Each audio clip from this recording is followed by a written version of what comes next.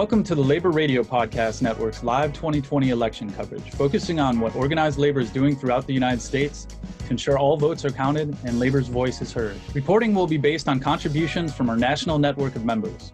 The views expressed do not represent official positions of the network. The Labor Radio Podcast Network has over 70 labor-focused shows in 4 countries and serves as a one-stop shop for audiences looking for labor content and as a resource for labor broadcasters, podcasters, and content producers. You can follow the conversation with the hashtag LaborRadioPod, where we are broadcasting working people's voices 24 hours a day.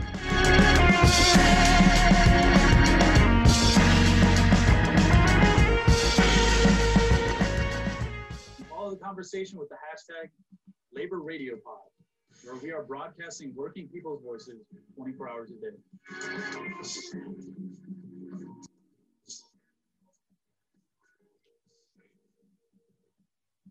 Somebody still has their audio on. Yeah, I think we've got some double audio going there. Echo, that's all right. Probably me. There we go. Sorry.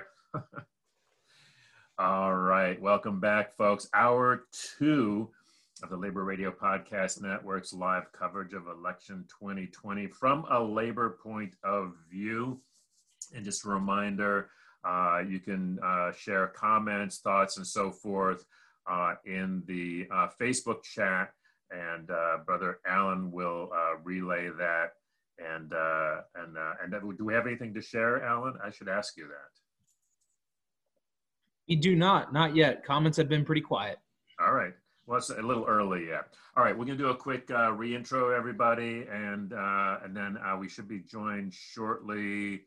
I think Larry Cohen is up next, if I remember correctly. Larry and/or Damon Silvers, not sure. Okay, so we'll go to clockwise this time, which takes us to our producer, Evan. Welcome, everyone. Joining us for Election Coverage 2020. My name is Evan Papp, and I am the executive producer of Empathy Media Lab that is focusing on labor, political economy, arts, and culture on the sunny climes of the Anacostia River in Prince George's County, Maryland. And he also works very closely with me on the Labor Radio Podcast Network weekly. Alan, you should put up a link for folks to check that out as well. So, Brother Gene. I'm in Dallas, Texas, where I do the Workers Beat program at 9 o'clock Central Time every Saturday on KNON.org. And you don't have to be in Dallas to hear that. We have a link to his podcast on our network link, and Alan will put that up as well. That brings us to Patrick. This is Patrick Dixon from the Labor History Today podcast. I'm the opposite side of the Washington Beltway from Evan in Arlington, Virginia. Okay. Continuing clockwise, Harold. Wow, so you got both sides of Washington, D.C. represented. That's pretty impressive there, guys. I am from the Washington that is on the other side of the country from Washington, D.C.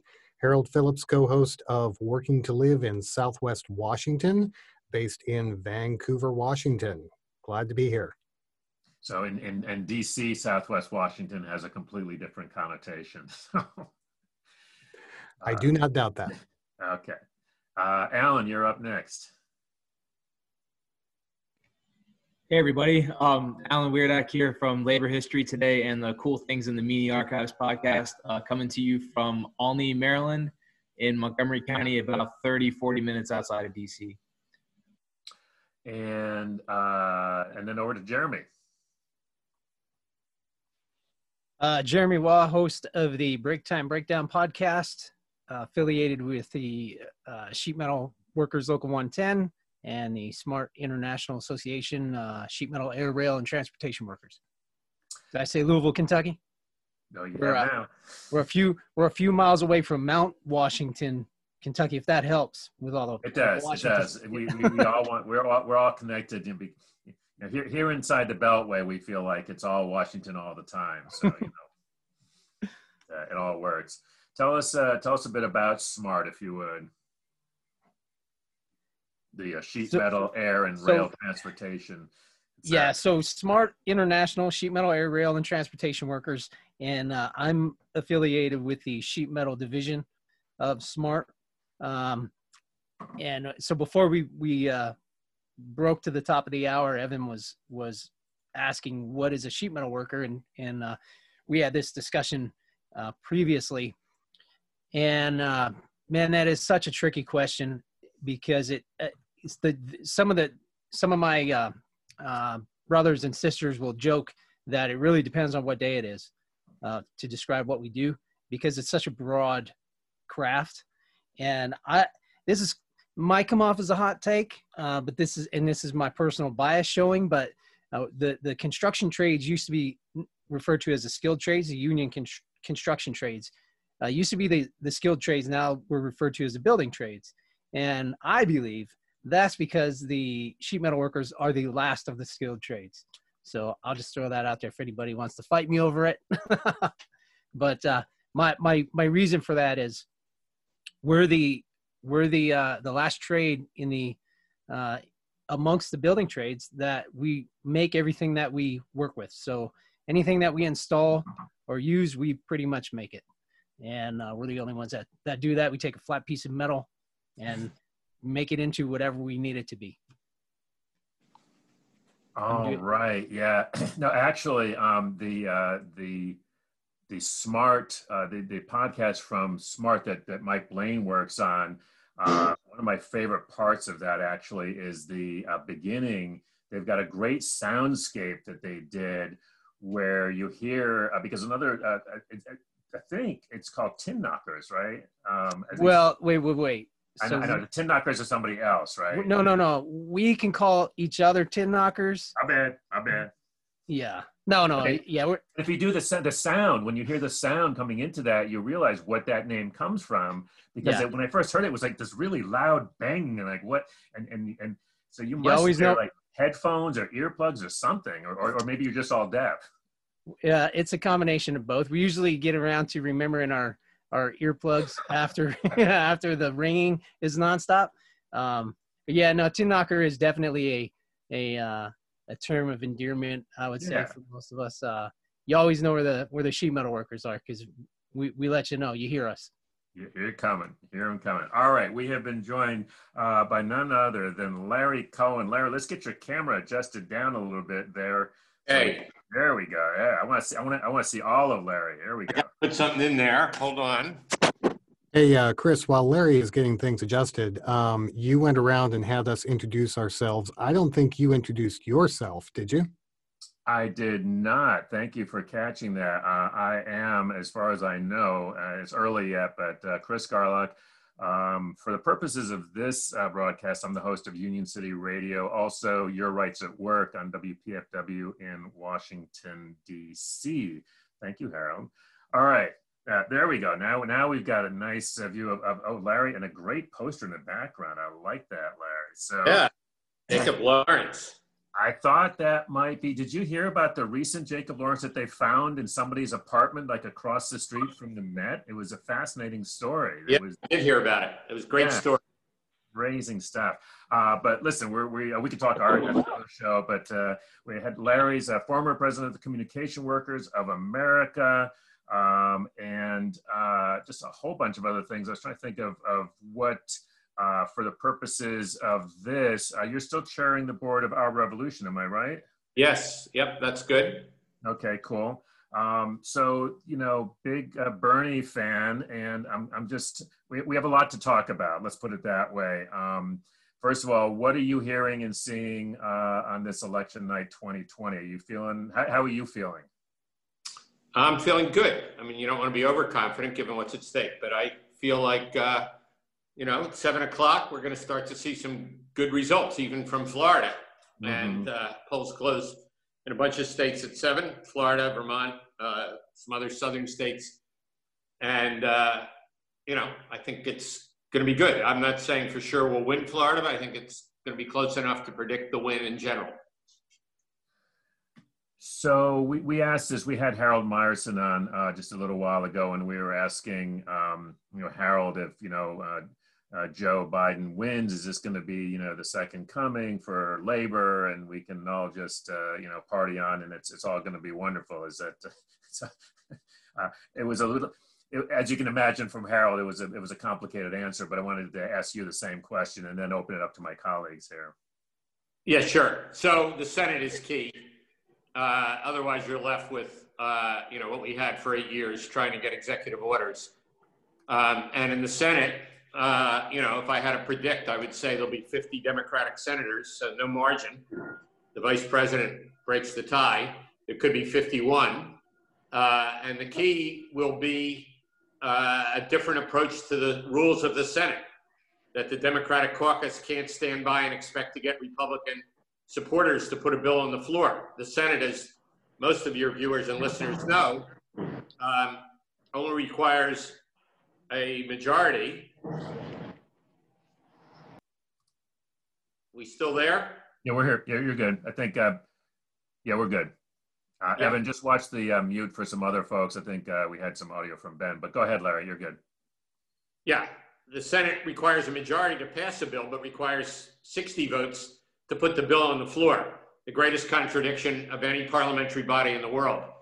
So, and we went through this as labor before with the Employee Free Choice Act and even with the NLRB confirmations in the first Obama term. And we better not go through the same thing again, which is wait and wait and hope, or pray and pray. Schumer needs to be on notice from unions right off the bat that we expect the majority to govern. That's what people think they're doing when they vote today. And that as the majority leader, which again, I'm hopeful he will be, I think he will be, but barely, he's got to say to that caucus, and they meet in the next few weeks. This is not something that can wait. That new caucus will meet. They will decide on their leadership, committee chairs. And for labor, it's not just about the issues, it's about the process, or the issues never get anywhere. And, you know, we passed amazing bills when Pelosi was the speaker in her second term and Obama was the new president, and none of them ever got to the floor of the Senate for debate. Right. So that's my big deal. I've been working on that with Senators Merkley and Warren, 25 groups along with our revolution, any group you can imagine. The NAACP, obviously the AFL-CIO, Tafari Gabbray personally very involved, state labor councils, state feds and CLCs. Anyway, I could go on and on about that, but that's the big deal to me. Otherwise, I could give you my list of 16 items that Biden supports, and they're in the Democratic platform. And the excuse will be, well, we don't have 60 votes, so we can't pass the $15 minimum wage. We can't pass the PRO Act. You know, we can't even put them on the floor for discussion and debate. We can't pass a jobs bill. We can't pass a Green New Deal or anything else, any version of that would give good paying jobs to working class people across this country, whether they're black, brown, or white, and build the kind of nation we need. Thanks, Larry. So what I'm going to do, actually, before I open it up to my colleagues, I know we have Ben Blake, who's on site somewhere. Also, I think we have Dan Maloney by phone from Rochester, New York, my hometown, which passed a really... Yeah, great resolution. Great resolution. If Trump shuts down democracy, we shut it down. Exactly, which I thought you would appreciate, Larry, and be right on that. So let's see if we can get him plugged in as well. Larry, the rest of the folks here are all members of the Labor Radio Podcast Network from across the country. You can see the different shows that they're with, and I will open it up to them. And if somebody can confirm. Yeah, group. Who's up first? Evan, you're up first. Larry, thanks for joining us. I was on a call a couple weeks ago for Our Revolution Maryland, where Representative Raskin was on the call as well. And you were very militant on the fact that we need to push the Democrats, and we need to make sure that no matter what happens after this, we keep the momentum going. We don't go back to sleep. And there's a lot of people that have had PTSD this last 4 years, and all they want to do is rest. And what's the formula to keep the pressure on and to keep the cohesion when we're each going to have our own little policies that we're going to want to pass, but to make sure that we keep moving as a united front. Yeah, great question. And again, as I said, and by the way, Maryland, I vote in Maryland. That's where I live, my legal residence, although I'm in DC right this minute. But, you know, Maryland's lucky to have Jamie. There's some others we're not as lucky about, but I'll leave that out for now. And as I said on that, in that Zoom meeting, we need to push Van Hollen and Cardin to make sure they stick with Schumer. Otherwise, it's all happy talk. We get happy talk about, you know, reform healthcare. We get happy talk about the PRO Act and workers' rights, and happy talk about $15 minimum wage. And then they just hide behind the fact that, well, we're sorry, we don't have 60 votes, so we can't put that bill on the floor for discussion and debate. And, you know, we've got to say bullshit to that. And we got to say it now. We don't wait till January, because the Senate is going to organize itself now. And again, what keeps people together is no matter what brought you to this moment fighting Trump, immigration bill, CASA of Maryland, very big on the Senate rules thing. Whatever brought you here isn't going anywhere unless we're all united around, you know, that the Senate must work with the majority. McConnell, on anything he cared about, skipped over the 60 votes, Supreme Court nominations. He lost by 1 vote, but repeal the Affordable Care Act. Change the number of hours that a nominee is on the floor of the Senate from 30 hours to 2, and confirm 222 federal judges. Every single thing, 2 tax cuts for the billionaires. Everything he cared about, he got done with a majority. He never had 60 votes. We better not hear from Democrats now, particularly the minority leader, hopefully majority leader, Schumer, that, well, you know, we have to wait and see.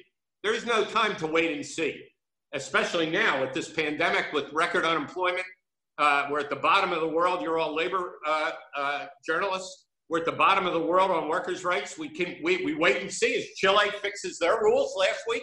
We wait and see as Bolivia has another worker government. We wait and see as Argentina has repudiated the right-wing government of Macri and now has basically a working-class government. We wait and see as all of Europe has sectoral bargaining, and they're all, you know, I'm not saying the unions are strong in every country, but at least they have the right to bargain. How long are we going to wait and see? We're done.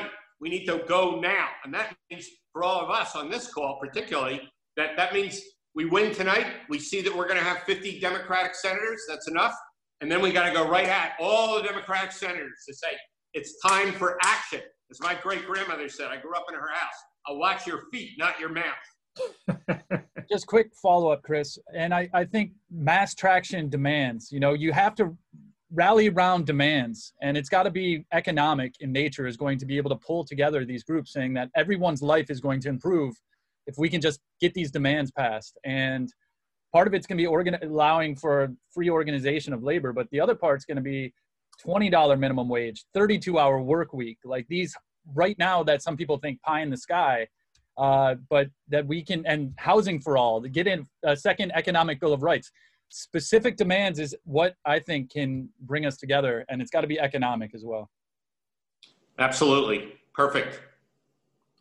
I'll open it to other questions, but I have a sort of a communication question for you, Larry. As I mentioned, you know, these are all members of the Labor Radio Podcast Network. We've actually got, I think, Harold, correct me if I'm wrong, but I think we have 73 members of the network now. Everything, Larry, from, you know, some of these are podcasts, official podcasts of international unions. Some of them are very unofficial podcasts. There's a couple of 20-something socialist women who are doing something called, you would actually like this podcast. It's called Crimes of Capital. Okay. Great show. Very, very definitely unofficial. But as, you know, former president of Communication Workers, but, you know, we haven't had this sort of national platform before, and frankly, we're sort of figuring out as we go. Do you have advice for us as we're sort of making our way forward here? Yeah, my advice is what you've already done is remarkable. I didn't realize it when we exchanged emails this morning. This is an awesome network. And, you know, my friend, and it makes me sad even to mention his name, Larry Hanley, who is president of ATU. He dreamed of what I'm looking at here. He would have done anything to have seen this. And this is what he wanted. and he was way ahead of us on that one. But I'll take advice from all of you about what I should be doing. I'm not giving any advice. It's great that you're together, and I really, I'm very moved to see this. I didn't realize. You'll probably be getting invitations to be on all these shows, so keep your schedule clear. For sure. I don't have a question, just a quick comment. This is Jeremy from Break Time Breakdown Sheet Metal Worker at Local 110, Louisville, Kentucky. Larry, you got me fired up, man. You got me super fired up, and so thanks for that. That whole 60 vote supermajority bullshit, like this last session they showed us for sure it doesn't matter. None of that stuff matters.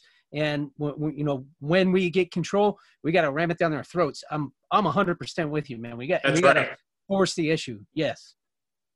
Yeah. No repeats of 2009 to 17, right? No repeat. We've seen that. I have a question for Larry coming from Texas. There's going to be a lot of pressure over the next few days saying that we must go beyond the limits of the electoral system. How would you respond to that?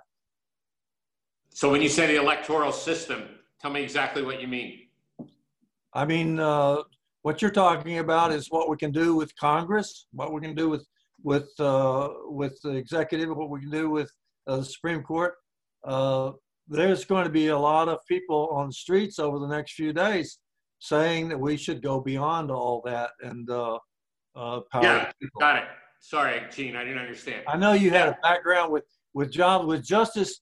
And so did I. And I always admired the fact that Jobs with Justice could go places that the labor movement and the electoral movement really couldn't go. Yeah, well, that would be a long monologue for me that I know my friend Chris would be furious. So I won't do that. You can do the short version. So in our revolution, we talk about it as a triangle. The base of the triangle is the issue campaigns, the street, the organizing around the issue, right? It could be a local issue. It could be a state issue. It could be a national issue. It could be a working class issue. It could be immigration. They're all related, right? When we forget that, we lose them all. But one side of that triangle is elections.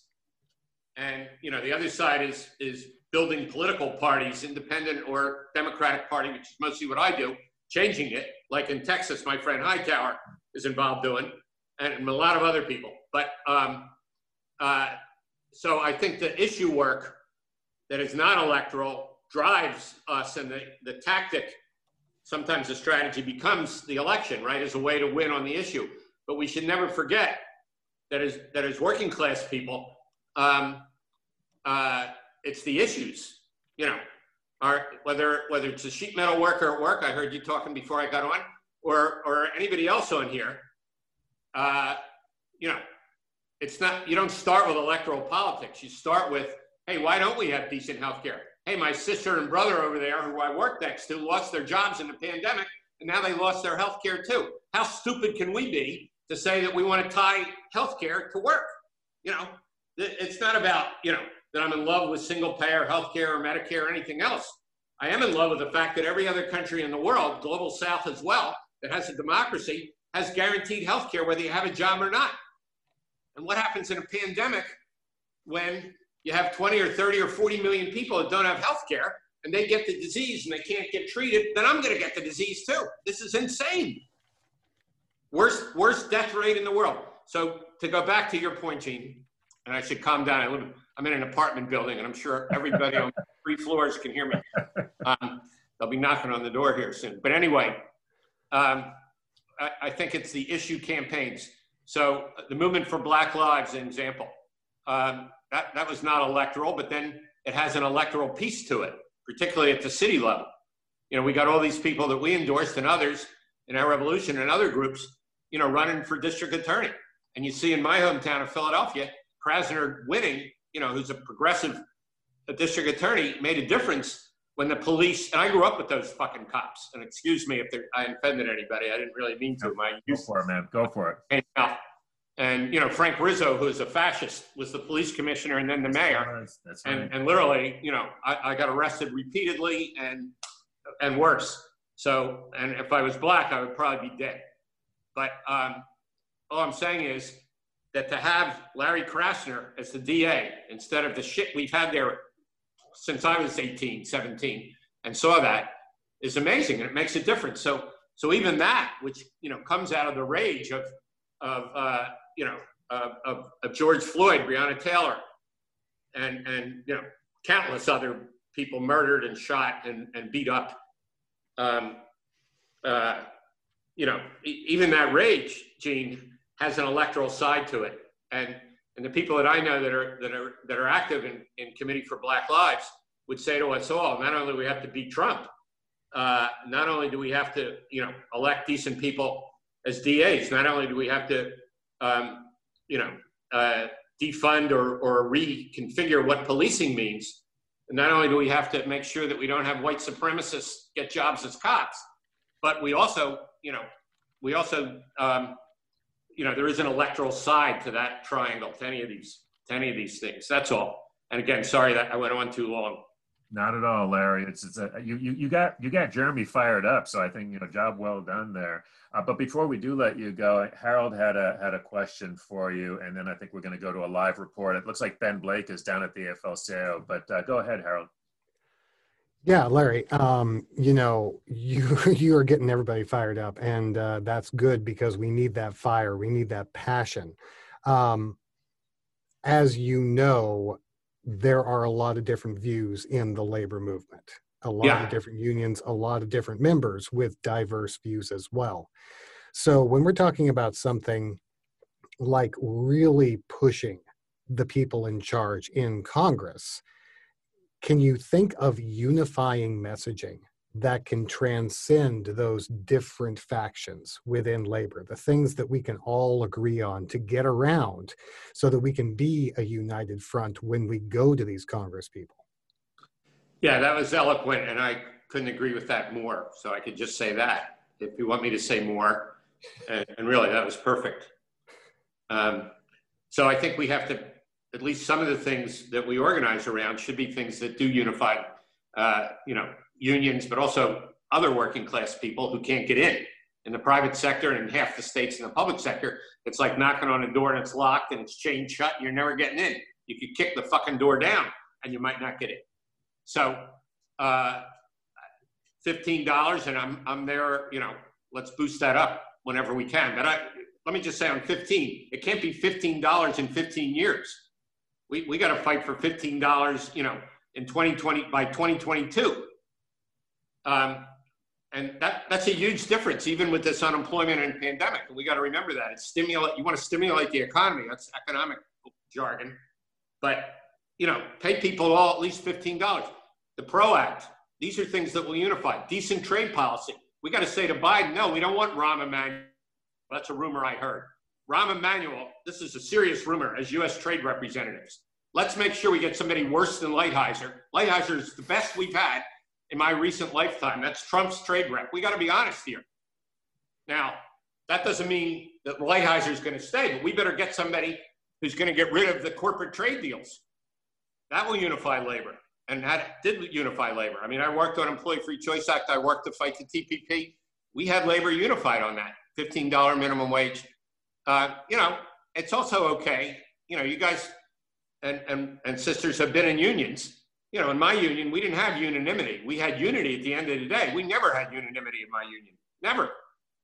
Whether that was, anybody running or whether that was, and people would get, fired up at times, not always agreeing. I wouldn't worry about that. I think we got to say to people, there's some ground rules about that, but, we take votes, but, and we figure out how we mediate disputes. Whether it's in Louisville or in the country. We don't need to pretend that we all have to agree in order to move forward. And there's a lot of stuff we're not going to agree on. But I think we should focus, as you just said so eloquently, on a bunch of things that we will agree on and push those up front, including $600 a week extra unemployment, et cetera.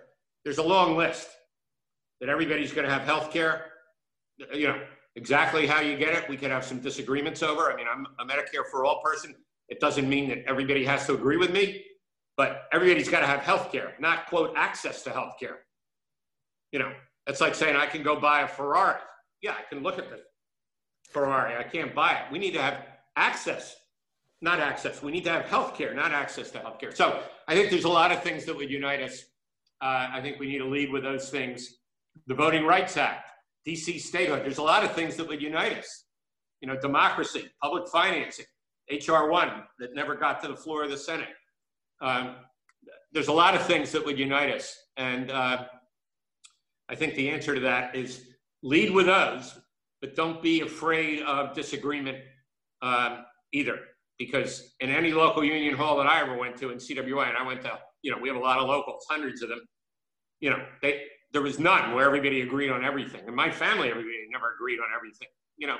So I think we look for that unanimity, and we can have unity without it. Amen, brother. Well, and speaking of that, Larry, this will set up because, as you can see, you know, Ben is down at Black Lives Matter Plaza, which is front of the AFL-CIO. And, you know, I've wound up having some really interesting discussions around this issue with folks in the labor movement and people who, what I've learned is I cannot predict how people are going to be on this issue. And I'm just curious about how those conversations have gone for you. Because I mean, it you know, I know at the Executive Council, I know at the AFL-CIO, I mean, this is a real hot button issue. And so I'm just curious for your thoughts on that. Yeah, exactly. Chris, exactly what question? Well, on Black Lives Matter, I mean, I would personally, and in our revolution, I would go all the way in on that issue. You know, if I was still the president of CWA, I would be, you know, a little more careful because our broader alliance includes, you know, AFSCME and you know, worked with SEIU and, you know, because CWA is in Change to Win and the AFL-CIO on organizing and Change to Win. So, you know, we need to be, you know, again, to Harold's point, you know, we need to be able to open up a debate on all aspects. For our revolution, you know, we would go all the way on Committee for Black Lives and the demands that they're making. And, you know, I would say to people, well, I said this when I was president of CWA, this country's never come to terms with slavery. And again, I grew up in North Philadelphia, and, you know, it's not like every black kid and white kid, this is 50 years ago, worked great together in high school or anywhere else. But, you know, we better come to terms with that. And you don't just jump over it. And slavery, you know, I also, and our revolution, totally support, you know, citizenship for anyone who wants it, who's an immigrant, who's here now. You know, particularly people with green cards not having to pay several $1,000s to vote. And therefore, 11 million green card holders not voting in this election. But I do think that in terms of issues that are complicated, CWA, you know, even background checks on guns could have been complicated. It doesn't mean that we don't end up by a majority and people understand it. Hey, we're supporting background checks on guns. I'm not saying everybody should take on the issues that are going to be, you know, you'll be up all night arguing about them.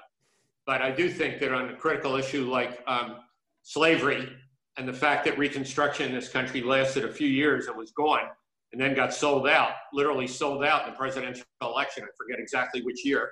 I'm sure everybody else here knows that, but I forgot. But it wasn't long after the Civil War. It was totally sold out in exchange for Hayes or somebody getting the presidency. So, you know, like it or not, we better come to terms with that. And secondly, we should come to terms with the fact, you know, that again, I saw as a kid in Philadelphia, there are white supremacists on the police force of in many parts of this country. And that doesn't mean that we condemn the police force, but we condemn white supremacy on the police force. And we're not afraid to use those words. And if that means that, and again, easier for me to say this now, but if that means that there aren't police unions within our unions and they're in separate unions, that's the way it goes. Much more important, my opinion, again, to sort out how we build black-white unity. We will get nowhere in this country without that. And that has got to be a primary thing. You know, black, white, and brown, that we are united as working class people and that we will talk through whatever differences we have, but we will unite and fight or else we don't win. You know, Larry, before you came on, we were talking about setting up a podcast where a bunch of union members pour themselves a drink and talk to each other. Sounds like some of the conversations people could have over a beer, right? Absolutely. And they got to agree to ground rules, right? Just like we always have. And the ground rules are you could raise your voice, but you're not raising your fist. There you go. There you go.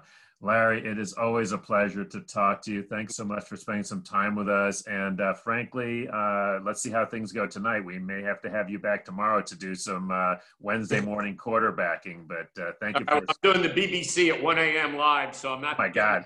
in the morning. I'll see you, brother. See you all. you. Well, Take be care. strong. Be safe. Thanks so much, Larry. Thank you so much.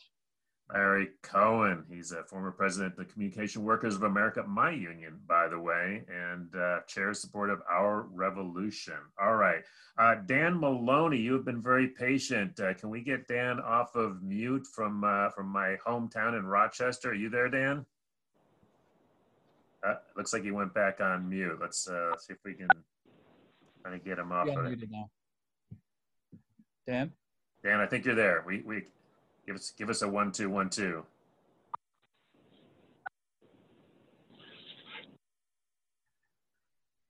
I think he's on his phone, so he's going back and forth. All right, while we work on that, Dan, just get yourself off. I think you're off mute there, Dan. Hello, Chris. Oh, there he is. All right, Rochester, coming in loud and clear. Hey, first of all, you guys got any snow up there yet, or is it still a little early for that? No, there was some snow this morning, just light flakes, nothing major. You know, we love the snow up here. It's jobs. People plowing it and removing it from the streets. There you go. Yeah, I'm probably going to be heading up on there, the positive. Pretty soon, actually. Y'all went and changed your rules. You had that real strict quarantine thing, and now as long as I get a clear test, I can come on up and see my dad, see how he's recovering from that hip surgery. So you may see me sooner rather than later. It'd be our pleasure. All right. So, hey, listen, appreciate you hanging in there. I wanted to, we were talking a great deal yesterday about the resolution that the Rochester Labor Council passed on a general strike. And, you know, first of all, I wanted to let people know what that was, but then I want to get your take on how things are looking. But go ahead and tell folks about your resolution. Sure. That was the Defending Democracy resolution, and the heart and soul of it is if today, when the American people speak, after all the votes are counted and certified, and Biden's the winner, as we all expect and hope and pray, that Trump has so far refused to state that he will accept the results of the election and you know, a peaceful transition of power to occur as has since the beginning of this republic. So if that's the case and Trump refuses that transition of power, we're going to force his hand. A national general strike gets capital on board, right? You shut down the economy, and those people, those wealthy elites that, for lack of a better term, own those politicians in Washington, right? That gives us the political clout that we need to make him leave office.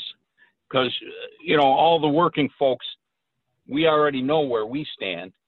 And, you know, Trump's a guy that'll definitely spit in the eye, put his thumb in your eye. He doesn't care what you think. He'll do what he wants to do. Well, it's time for us to remember where the power comes from. So the power of the corporation, the power of this economy is on the backs of the working folks in this nation. And we need to take that power back. And this is one way that we can do it. So the resolution was written to allow Washington, the AFL-CIO, the national AFL-CIO, to call for a national general strike.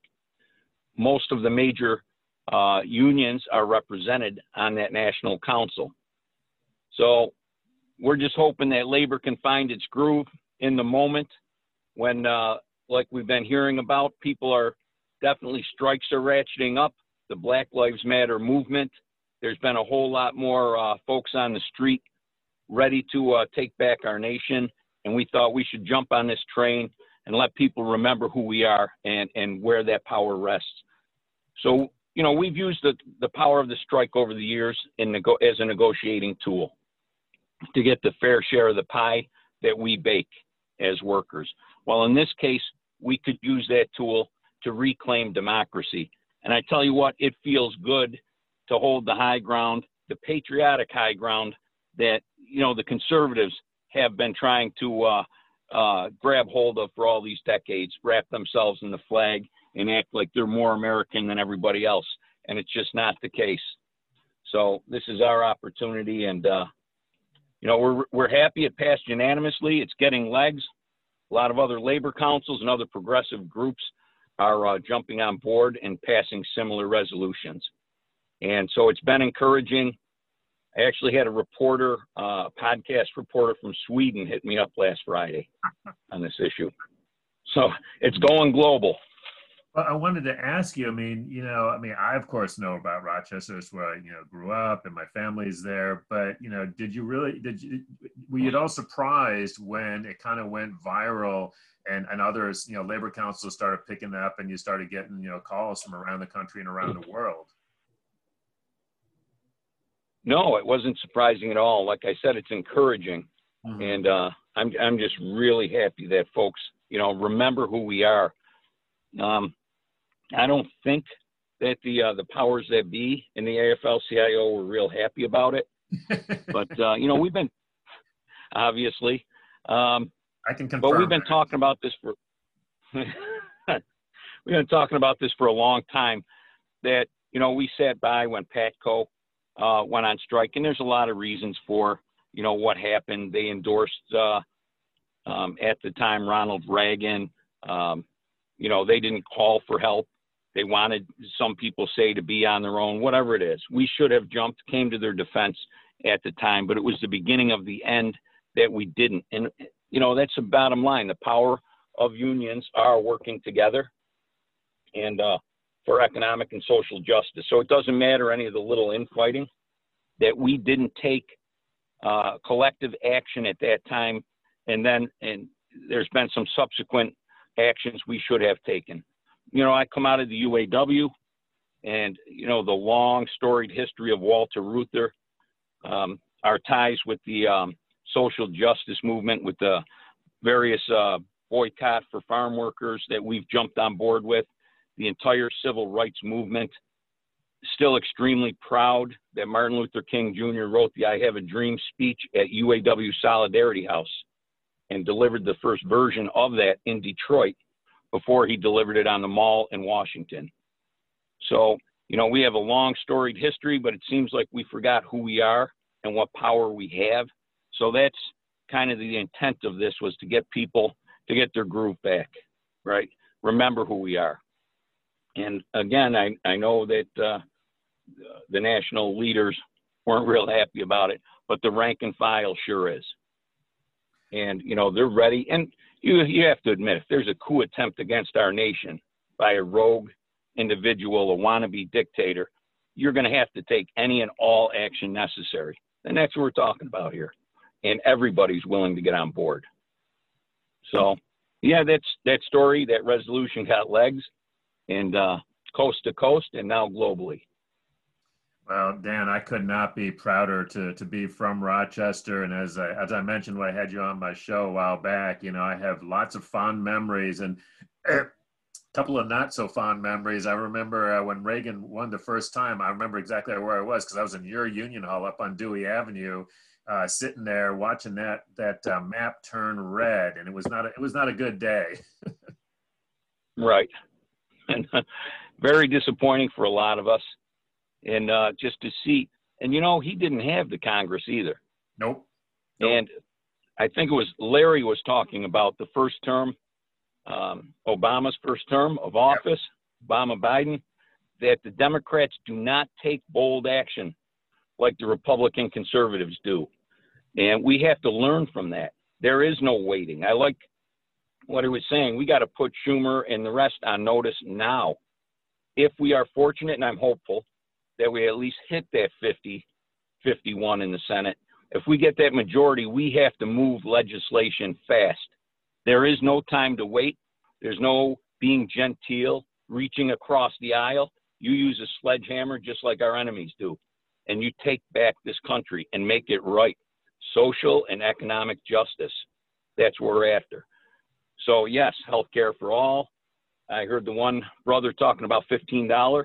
at a federal level, minimum wage, that's great, but put an index on it. Then we don't ever have to argue about that again, right? The argument will be, what do we use? CPI, what index? But definitely index at $15 an hour. We can't afford to have minimum wage slipping back year over year and having to come back and argue about this every 5 years. Healthcare for all, like they said, it's a right. It's a right. Absolutely. Dan, Evan Papp has a question for you before you go. Hey, Dan, this is Evan Sure. Papp from Empathy Media Lab, and based in Maryland, Washington, D.C. area. And thank you for your courage and leadership in raising this issue and bucking the higher leadership in your organization. And to put Schumer on notice, I think he has an election in 2022. Being in New York, you may want to think about primarying him, or at least threatening a primary if he's not going along with the program. You know, and that's another thing the Republicans did with the Tea Party, right? They put their own guys on notice. You either fall in line or we take you out. And, you know, it's a shame that it seems like you're stooping to a level, but we don't have time to be genteel, right? We do have to move. So I appreciate your input. And absolutely, I was on the horn with one of Schumer's staffers today. Well, Dan, I think that Larry got to the nub of this, which is, I think one of the things, and I've seen this in the labor movement, I've seen this among the Democrats, you know, and to your point, you know, that we're like, oh, we all got to be on board, we all got to get along. And, you know, in my family, when we were sitting around the dinner table, we had lots of arguments, you know, lots and lots of arguments. We're still a family, you know. We ought to be able to have arguments and to have disagreements, maybe even vehement disagreements, you know, and you know, yet still be on the same side. And I think the idea of primarying some of these folks, you know, even though they're friends, and, you know, and look, here in DC, you know, we've had this issue. We have folks that say, oh, you know, you got to go with me because I'm the Democrat, I'm a friend of labor. And we look at their voting record and we're like, yeah, not so much, you know, but we're afraid to do that. And again, what they say prior to an election, and then what do they follow through with once elected, are two different things. And yeah, we got to call them on a carpet for their actions, for their votes, for what they don't do versus what they said they were going to do. Yeah, and there's other stuff. The trade laws, that was a huge one for manufacturing firms like I work with, right? That we have, you know, given that away, our jobs. And I believe, we sold out democracy. We're propping up communism in China with our dollars, so a few fat cats get really wealthy and the rest of us suffer. And none of those workers in China are really better off, as was witnessed by those suicide nets around that high-tech firm. It was on 60 Minutes report. It's like the old mining towns. They're hot bunking after working 12-hour shifts, 16-hour shifts. They really aren't any better off for their labors in China, and a very repressive regime. But we are propping them up with our dollars due to our trade laws. So that has to change as well. And solidarity around the globe would help. And it's been great talking with you. Keep up the great fight up there in Rochester. And like I say, when I get up there, I'll hit you up, and we'll have to go see what's going on in Rochester. All right. All right, Chris. Always a pleasure. Appreciate it. Take care. That's Dan Maloney. He's the president of the Rochester Labor Council and also of the UAW Local 1097. All right. I believe we still have Ben Blake. If we can, I think he's down at Black Lives Matter Plaza, which is also where the AFL-CIO is, if I'm not mistaken. So let's see if we can get Ben on the horn here for a live report from Black Lives Matter Plaza. Harold, I see you're back from Washington State. I'm back from Washington State, in Washington State, and I just thought it was worth mentioning that we are about 10 minutes away from many polls closing. Yes. So the election reports are going to start rolling in. I think it's important that we remind everybody that no matter what you see in terms of election results, they are very early. So if you start to see Trump is up by 36, Biden is up by 47, Remember, there are a lot of absentee votes. There are a lot of mail-in votes that have yet to be counted. Don't start to hyperventilate. Don't crack that bottle of bourbon that Jeremy's got sitting there next to him. We've got a long time to go before we have any definitive answers here. Right, but there are some small victories that we need to take into account. For instance, the Kentucky poll is closed at 6, and normally when the polls close, like they normally close at 7, and so at like 10 to 7, they're already calling it for the Republican. This is usually how it works in Kentucky. Oh, wow. However, we're almost an hour in, and for the first time that I can recall, Kentucky is shaded blue on the map because Biden's in the lead. Not that it means anything; it's not going to hold, but just the fact that Kentucky right now is blue. It's a moment. It's a moment. It's a small victory. Hey. Well, by the same token, New Hampshire is currently shaded red because Trump is leading in New Hampshire. But as many election pundits have pointed out, a lot of Democratic voters are expected to have voted by mail, and a lot of Republican voters are expected to do same-day voting at the polls. So again, these are very early results. Don't go crazy looking at this stuff, folks. Thank you, Harold. Evan, I think you have a comment from our Facebook feed. Am I right? Yes. Leah Lewis asked during Larry Cohen's presentation, can we find another word for white supremacy? And Leah Lewis is a friend of mine. I actually lived with her and her brother at 1403 Meridian Place in Columbia Heights, Washington, D.C. a long time ago. So Leah, thanks for joining us this evening. My personal view is that white supremacy is just not strong enough of a word. I think we should be using words like, when you start getting into the word fascism, it's already built in that there's racism, misogyny, bigotry. And if you're a really bad fascist, then you're probably a Nazi fascist. And the idea of fascism, I think, is about power. So a lot of the white supremacy is actually trying to support these built-in power structures, which I think are very much related to fascism. And I think the Ku Klux Klan was one of the first manifestations of fascism in America as a response to failed Reconstruction. But that's where I go when I talk about some of these groups. I call them Nazi fascists or fascists. I also don't like the word white supremacist, though they are racist inherently by being a fascist. So I guess one of the things that I would throw out, and I think this is a good discussion to have, although we have 8 minutes for this piece of it anyway, so we're not going to get too far with it. My concern is that when we use words like fascist or white supremacist or racist or, any of these, what I have seen happen is that people shut down. So, the argument that it is an accurate word to use is, to me, secondary. I mean, we're all communicators, by definition of being, part of this network. We are communicators. And I find that it makes it difficult to communicate with people, even if they are saying racist things, which means that they are, likely a racist. But if you call them a racist, it becomes difficult to have that conversation. So that's just an observation. I'd love to hear what other folks have to say about it. I guess to chime in, I mean, I don't know. I think you call a spade a spade. If you're a white supremacist, you should be called a white supremacist. I think there are other words to be used in terms of using, fascist or Nazi. I think that there's relations there and intersections, but I also think that they are their own thing. Like, I think overlap, but also that they're separate terms with separate meanings. And I think we should be mindful of that. But the problem is that, let's take white supremacists. My guess is that most white supremacists don't think that they're white supremacists, right? I don't know. I mean, if you look at some of these 3%ers and these Patriot Prayer folks and Proud Boys, like they are pretty outspokenly supportive of white supremacy. I mean, you look at these Boogaloo Boys.